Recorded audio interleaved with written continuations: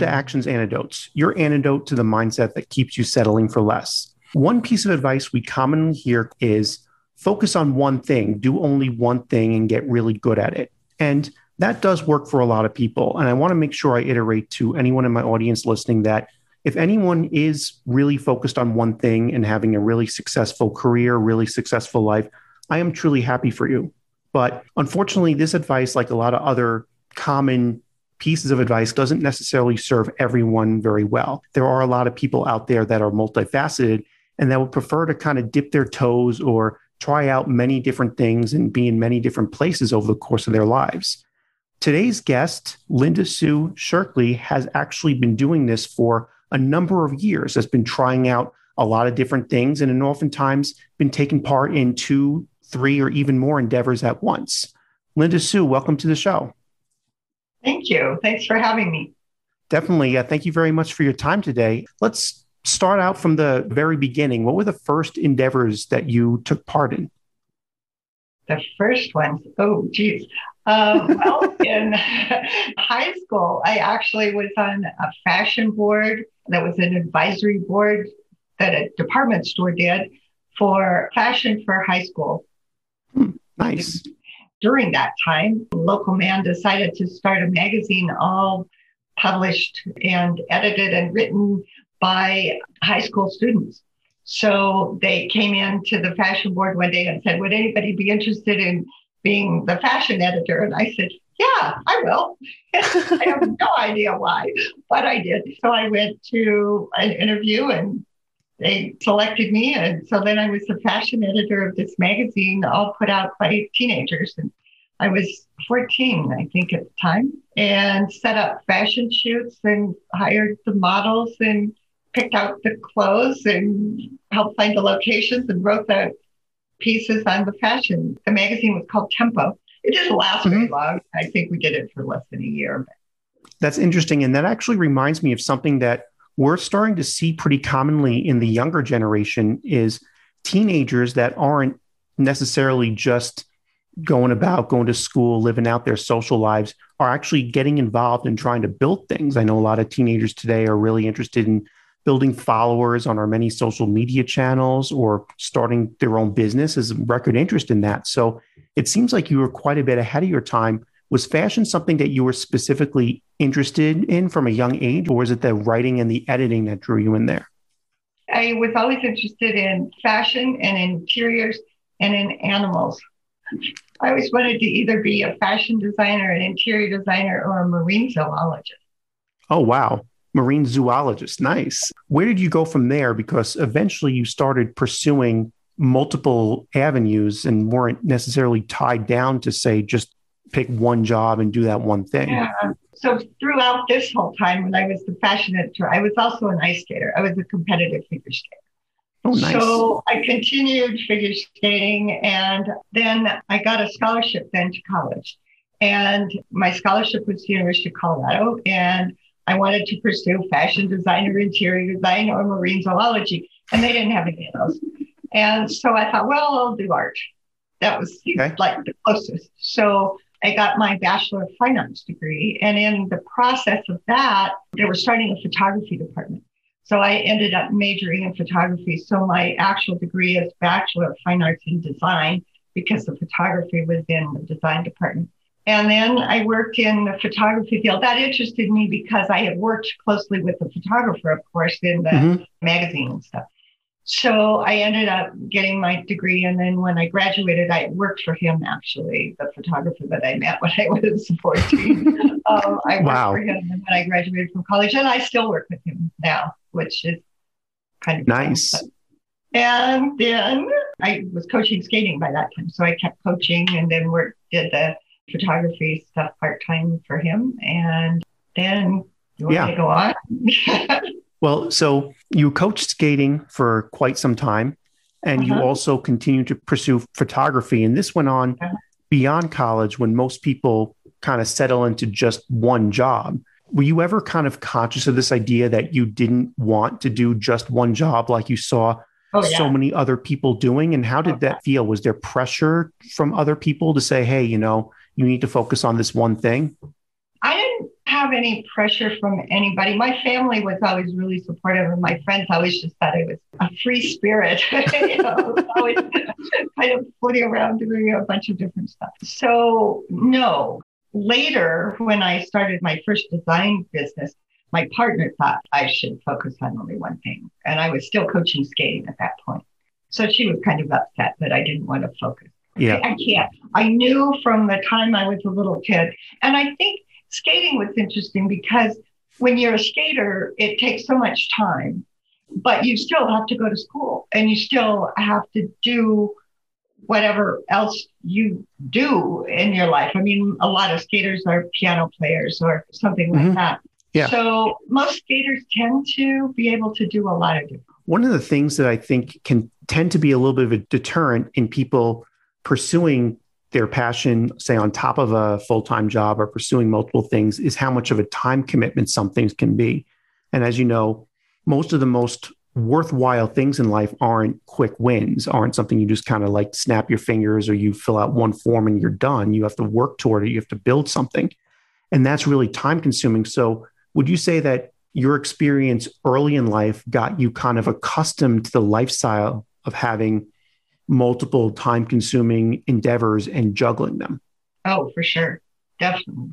What would you say to anyone listening right now that's, say, in a full-time job, and maybe even a full-time job that they enjoy, but they still want to pursue something following some other passion they have, and how they can get to that point where you can orient your life in the way where you can actually be successful at both things? I would say, first of all, go for it. And second, I would have to say relationships suffer more than anything else. Oh, wow. Yeah. Okay. I think it's hard to find somebody else that understands that. The other thing is time management, for sure. I tend to do things pretty quickly. People have different ways of doing things, and I tend to think quickly and do things quickly. And I don't overthink. I tend to go with my gut. Like at first, I get like an idea for a design or a fabric or color or whatever. And I don't overthink it. I don't just keep going, oh, well, maybe I could find something better, fine. But I don't just keep, I guess the old beating the dead horse, you just keep. People oftentimes will come up with ways of like evaluating their lives and saying, how am I wasting time? What's a good use of my time? What's a bad use of my time? And oftentimes, like nowadays, you hear scrolling through social media, you'll hear TV, you'll hear all these things. People say, okay, these things are a waste of time. One of the things of all those things on the list that I actually personally struggle with a lot, and I suspect a lot of people, especially people who have pursued advanced education, struggle with, is this idea of overthinking and becoming indecisive. And that could actually end up wasting a lot of good time and missing out on a lot of really good opportunities. I still have not bought any cryptocurrency because I've been overthinking it, and look at the opportunity I've missed, right? Right. Yeah, exactly.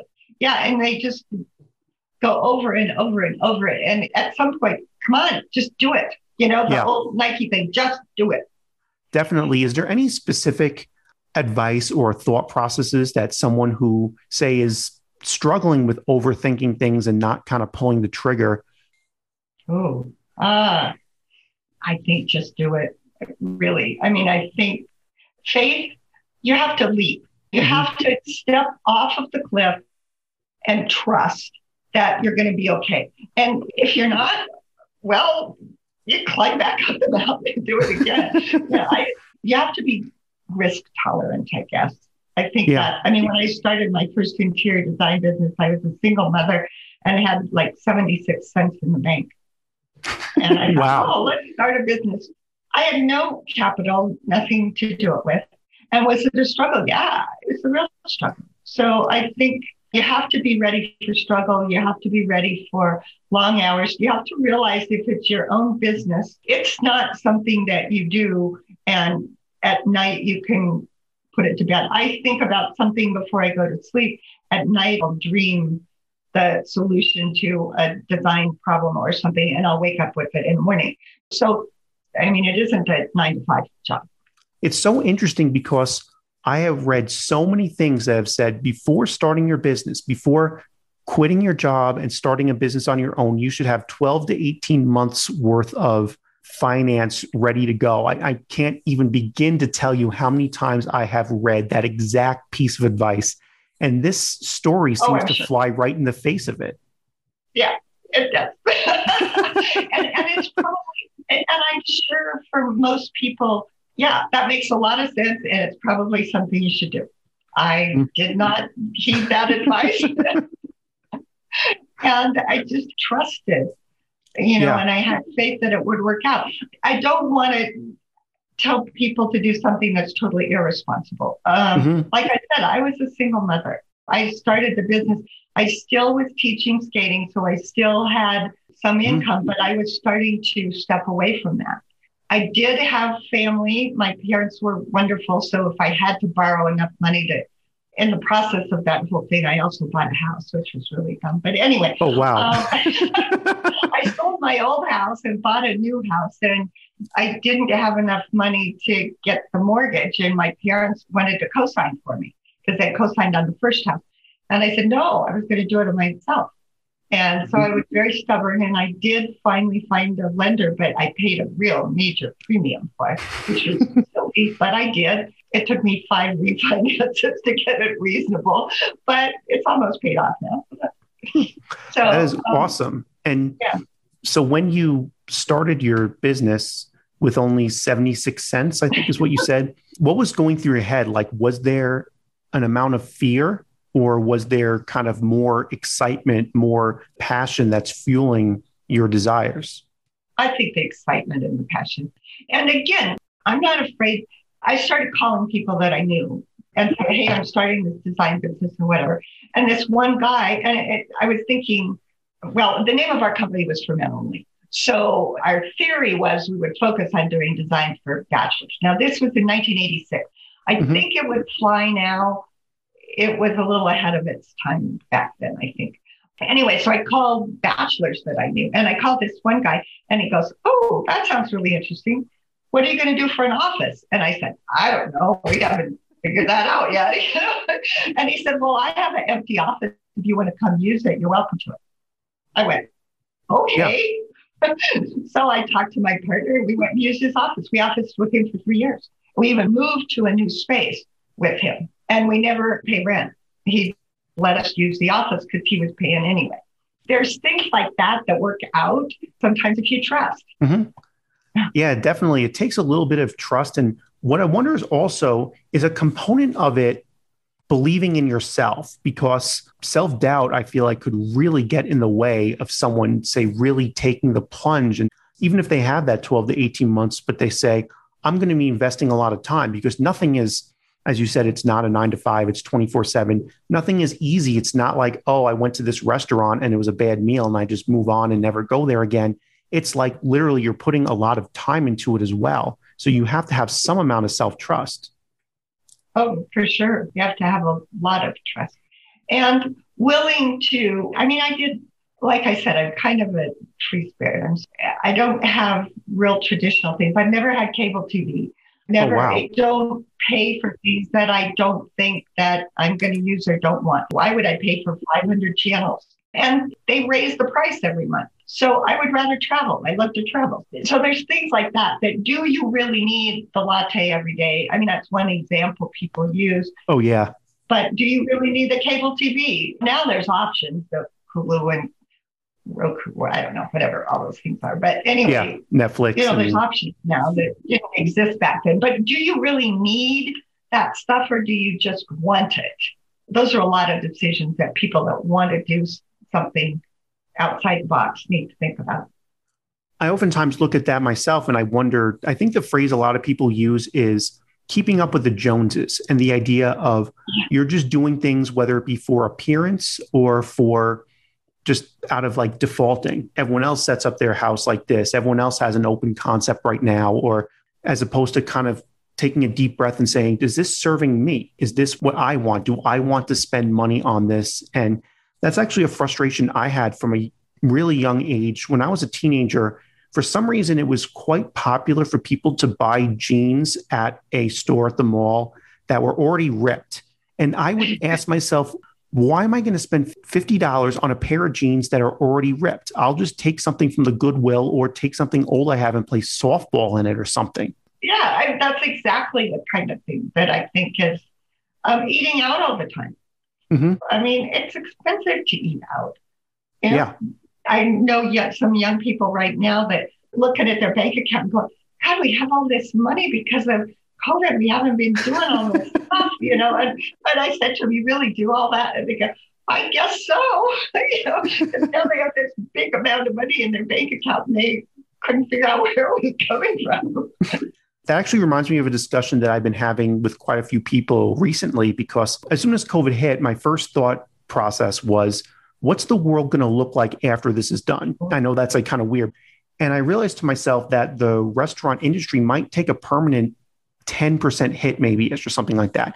And I say this knowing that the majority of people are right now thinking, I just want to go right back to 2019. But there are still a significant number of people who are looking and saying, oh, look at these things I started doing during COVID. Like, oh, I learned to cook these 18 new recipes or these 9 different meals and I'm enjoying it. And that there are going to be some amounts of permanent changes. And people look at that, especially exactly as you said. How is it that I saved $10,000 over the course of 2020? What was I spending that 10 grand on and was it making me happy? Exactly. It's been great for me, for my business, because I do a lot of kitchen and bath remodeling. People are going, oh, now I'm cooking a whole lot and the kitchen is terrible. I need to redo my kitchen. Or there's 3 of us trying to work in the dining room table on Zoom and I need a home office. Or this big open room isn't as cool as I thought it was when I can't get away from my kids' class on Zoom or my husband's work. It's been interesting. I think we've had to rethink a lot of things. I don't think it'll ever be exactly like it was. No way. No, for sure. Tell us a bit about your business, how it started, what the focus is. So I did this company with this partner for about 10 years, and then we broke up the partnership and I started my own business. It's called Production and Design because I still do the film production work, although not as much as I used to. But when I started in 96, that was maybe a third of my business was that. Now it's maybe 10% or 5% if. But I ended up doing a lot of kitchen and bath remodels. So I always tend to have a kitchen or 2 or a bath or kitchen and bath or something going all the time. And then regular interior design, carpet choice and furniture and lighting and things like that. It's really fun. And then instead of coaching skating still, when I quit coaching skating, now I teach yoga. I do my yoga and my interior design. And so I still can't focus on one thing. It's still not going to work. But that's one thing too that I like about design because it's so varied. Yeah. Every project is different. I'm not in an office 9 to 5. I knew from the time I was a little kid, there was no way I could go to an office 9 to 5. It just wasn't going to happen. So you couldn't do that. And there's a lot of jobs out there like that, that obviously I think some of the most repetitive jobs are actually going to be going away pretty soon with automation. But even within production and design, it seems like you get to work on a lot of different types of things, a lot of different types of remodels or redesigns. So you said your background is in photography and you also loved marine zoology, marine life, or animals in general. Yeah. How does that all factor in? Did you ever pursue the animal type of thing, or does that influence the way you run your business, or is that just more like what you like to do when you go out in nature? That part never happened. Yeah, I feel really fortunate that I know a lot of people that get degrees in college and never use anything even remotely related. And, you know, after my Bachelor of Fine Arts, I did go back to school and get my interior design degree before I started the first interior design business. So, yeah, I feel fortunate that I've gotten to do what my passion, what I always loved. And no 2 days are ever the same, which again is part of my, I don't like my days to always be the same. No 2 days are ever the same. One day I'll be at the design center for 2 or 3 hours, then at a client's and 3 or 4 different clients. And I drive a lot, which also is cool because I love to drive and I listen to books on tape when I drive. See, I can't do one thing at a time. I have to get to read while I'm driving. I mean, what could be better? Is that one of the factors that has kept you going? Because we're talking about 25 years now, it's 2021. You said you started production and design in 1996. Having that variety, is that kind of what maintains your continued passion for the business? Oh, sure. I have not ever had a day when I thought, oh, I don't want to go to work. Ever. Wow. I love it. Yeah. There's so few people that say that. So few. I know. Yeah, I love it. And like for the most part, most of my clients have become friends over this wonderful cadre of friends that a lot of them started as clients.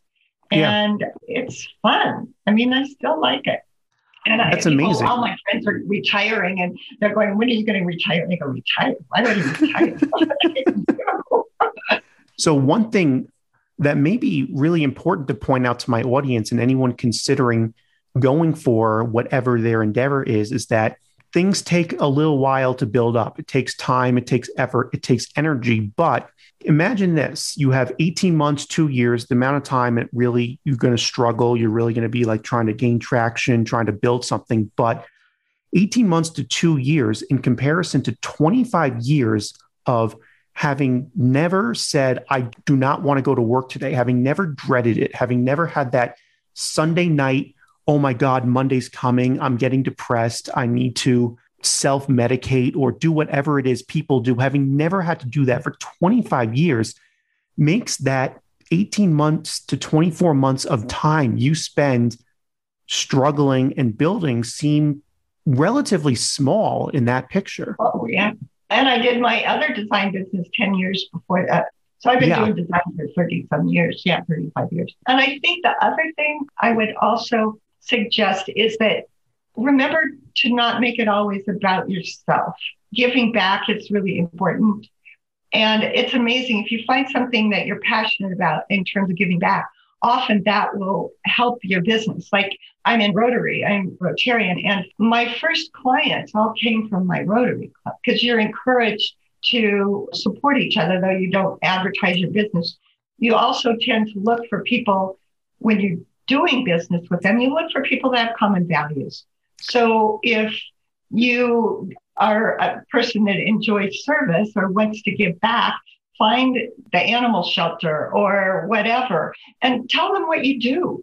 Tell them what you do in your job. And if they can see your passion for your job as well as your passion for whatever service you're doing, why wouldn't they want to hire you? Why wouldn't they want to have you in their life? That's a great thought. And back up a little bit, just in case anyone in my audience is not familiar, what is the Rotary Club?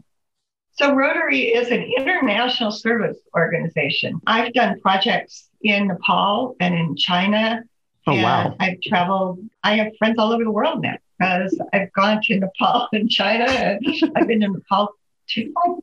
Then we do local projects. We're doing some projects now for a not-for-profit called Project Worthmore, which is a fabulous project.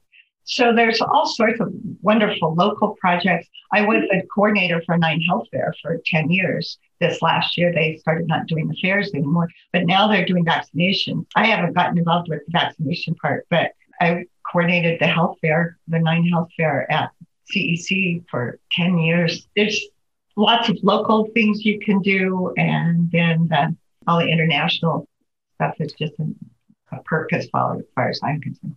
If you're really looking out for it, there seems to be a pretty unlimited opportunity for service or giving back. And one of the things that comes into my head is just the idea that at any given time, if you care about something, just start doing it. And usually people are looking for either a community or money. For example, in the long run, we all need community and we all need the resources by which to live. But oftentimes one of the things we do is we're instantly thinking about how to monetize something, right? As opposed to saying like, okay, well, if you start doing what you care about, eventually the people will follow, or eventually the money will follow, eventually the livelihood will follow. That's very different than the standard way a lot of people looking at it, because a lot of people look at it, and especially in like the standard job world, you look at it, you're like, I worked an hour, I get $50. I worked another hour, I get $50. Whereas entrepreneurship in general, service idea in particular, is a very different mindset in a way. Yeah, definitely. I think when you're passionate about something and you devote the time to it, the money will follow. It just will. I think if you're concentrated on the money, as opposed to the service you're providing, whether that's design work or computer consulting or whatever, if you're focused on how can I help this person, how can I be of service to this person, the money's going to follow. If you're thinking constantly about how can I monetize this, like I'm terrible at keeping track of my time. I charge by the hour, right? And I'm terrible at keeping track of my time. But I also know that I'm really good at providing the service to my client. Yeah. And I make myself concentrate on trying to keep better track of my time and monetizing what I'm doing. But that isn't my focus. My focus is the service. And then, oh, shoot, yeah, I got to keep better track of my time. Yeah, I think that's an interesting thing, but concentrating on monetizing to me is really crass. Well, the interesting thing is that most businesses that people start, anyone that's, say, involved in putting together a startup or putting together a business idea, it seems like there's always some aspect of service involved. Like even if you're just, say, a graphic designer, right? You're still serving your customers, your clients. You're giving them the graphic design. You're designing their webpage. It's almost becomes impossible to completely divorce the idea of making money and the idea of service in that world. For sure. Number one, don't divorce them. Remember that they are married, but that they're sort of at least equal partnerships. I mean, if not, you're giving 100% of yourself for service, and then the money is married to that. You're not trying 100% to make money, and then the service is married. I don't know exactly how to word it, but to me, you're focusing on the service, and then the money follows. It reminds me of anyone that starts anything, including anyone that I'm interviewing on this podcast. You had an initial reason for it. And the initial reason for it usually was not money, because there's tons of things. If all you care about is money, there are plenty of jobs that you can just do a quick Google search of what job pays the highest number of dollars per hour, and then go to whatever Coursera course you need to go to get that degree. If that's all you care about is money, there's a path out there. But I think the vast majority of people that even think about starting their own thing, starting a startup, or even if it's just a side hustle, or have some sort of service on their mind, they have some sort of outcome, something they want to provide to humanity. And one of the things it reminds me of is to not kind of get trapped in the idea of trying to make money, trying to make metrics, and to periodically just take a deep breath and say, okay, this is why I wanted to do this. And this is what I'm in it for, my intrinsic motivation. Oh, yeah, definitely. I think you always have to come back to, okay, why are you doing this? What do you love? Someone asked me one time, they said, you've done so many different things. Is there any common thread to them? Because they seem so diverse. Yeah. And I would have to say the common thread is creating beauty, and beauty within someone, as in terms of yoga, because you're really trying to tap into that beauty within you, spiritually and physically and mentally, whatever. Creating beauty in your surroundings. For skating, it was performing beauty, because it's performative. So I think creating beauty would probably be. So anytime that I question or whatever, I always go back to, is it beautiful? You know, is this helping this person be? Is it helping the environment be the most beautiful? So that would be the motivation behind what you do is always important, to keep coming back to that. Yeah, and that actually reminds me of something I tell a lot of people. And I say this having had multiple career coach, life coach people on this podcast. So I feel like I'm stepping on their toes potentially when I say this. But whenever any friend reaches out to me and says, I'm stuck, I'm in a tough place, I want to know what I should do, one of the exercises I tell them to do is to think back to 10 times in the recent past when they've entered a state of flow, that whole when you're kind of really immersed in what you're doing, and find the commonality amongst those 10 events. And they could often be very different. Someone could be like, I was coaching my kids' soccer game and I was also leading an investment group. And then you find out the commonality is something like, well, I was actually helping people improve a key area of their lives. And that's my common thread, that there often is 1 to 3 common threads amongst what a lot of people do, even in things that seem unrelated when you think about them in a more superficial sense. For sure. Yeah. Good advice. Yeah, I love that advice. And one other thing I wanted to cover real quick is the idea that popped in my head when you were talking about going out and finding service opportunities and volunteer opportunities, coinciding with your talking about how you don't really love watching TV and you never had cable. I think about kind of how you mentioned auditing our money. Is this really worth it? Is it really worth? I think that the thing on Starbucks is if you get a latte every day, you spend like over $1,000 by the end of the year just on that. Does the same thing apply to our time? An hour in service, and say you don't make money and say you don't even develop connections, but you probably are going to develop connections, is still more valuable than, say, if the alternative was just to sit and rewatch a rerun of an old TV show. Is there an aspect of that about how we use our time that we need to like think about the same way we think about how we use our money? Oh, I think so. I mean, for me, it is anyway. I'm not going to say I never watch TV. I love watching series or whatever. So I'll do it for an hour or two on Saturday night or pretty every night while we eat dinner. So I know people that spend hours playing video games or solitaire on the computer. If you do it to wind down for an hour or 45 minutes or something like that, okay, then that's a good use of your time to wind down and relax. And if that helps you relax, then fine. If it gets to a point where you're spending 5-6 hours a day watching old television shows or playing video games or whatever, is that a good use of your time? If you could say, oh, yeah, I don't have anything better I can be doing, then fine, do it. But if you're also thinking, oh, well, I really want to do this business, I really want to start this, I really want to learn to play the piano, I really want to, but you're not because you're doing this other stuff that's not that, then you need to question it. For sure. I do want to iterate that I'm not trying to throw shade on any activity people do to unwind. Like we all need to unwind. We all need to rest. And if watching a comedy show is the way you rest, go ahead, rest. But at some point you have to take stock in all the time. And before we wrap up, I just want to give my audience a chance to get a hold of you. If anyone listening is interested in production and design and or your yoga practice. Yoga, Rotary. I'm happy to talk to people about any of the above.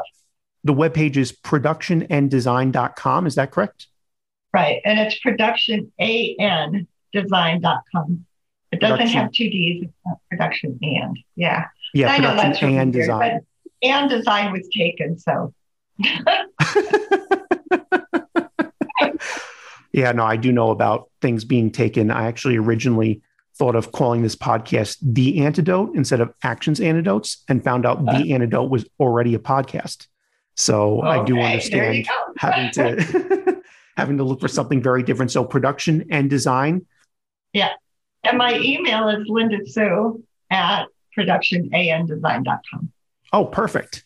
People, especially the home office, is something that's not going away. The consensus around the post-pandemic world is that most people want a hybrid, want a couple days in, a couple days out, and are still going to want that space for their home office and all that other stuff.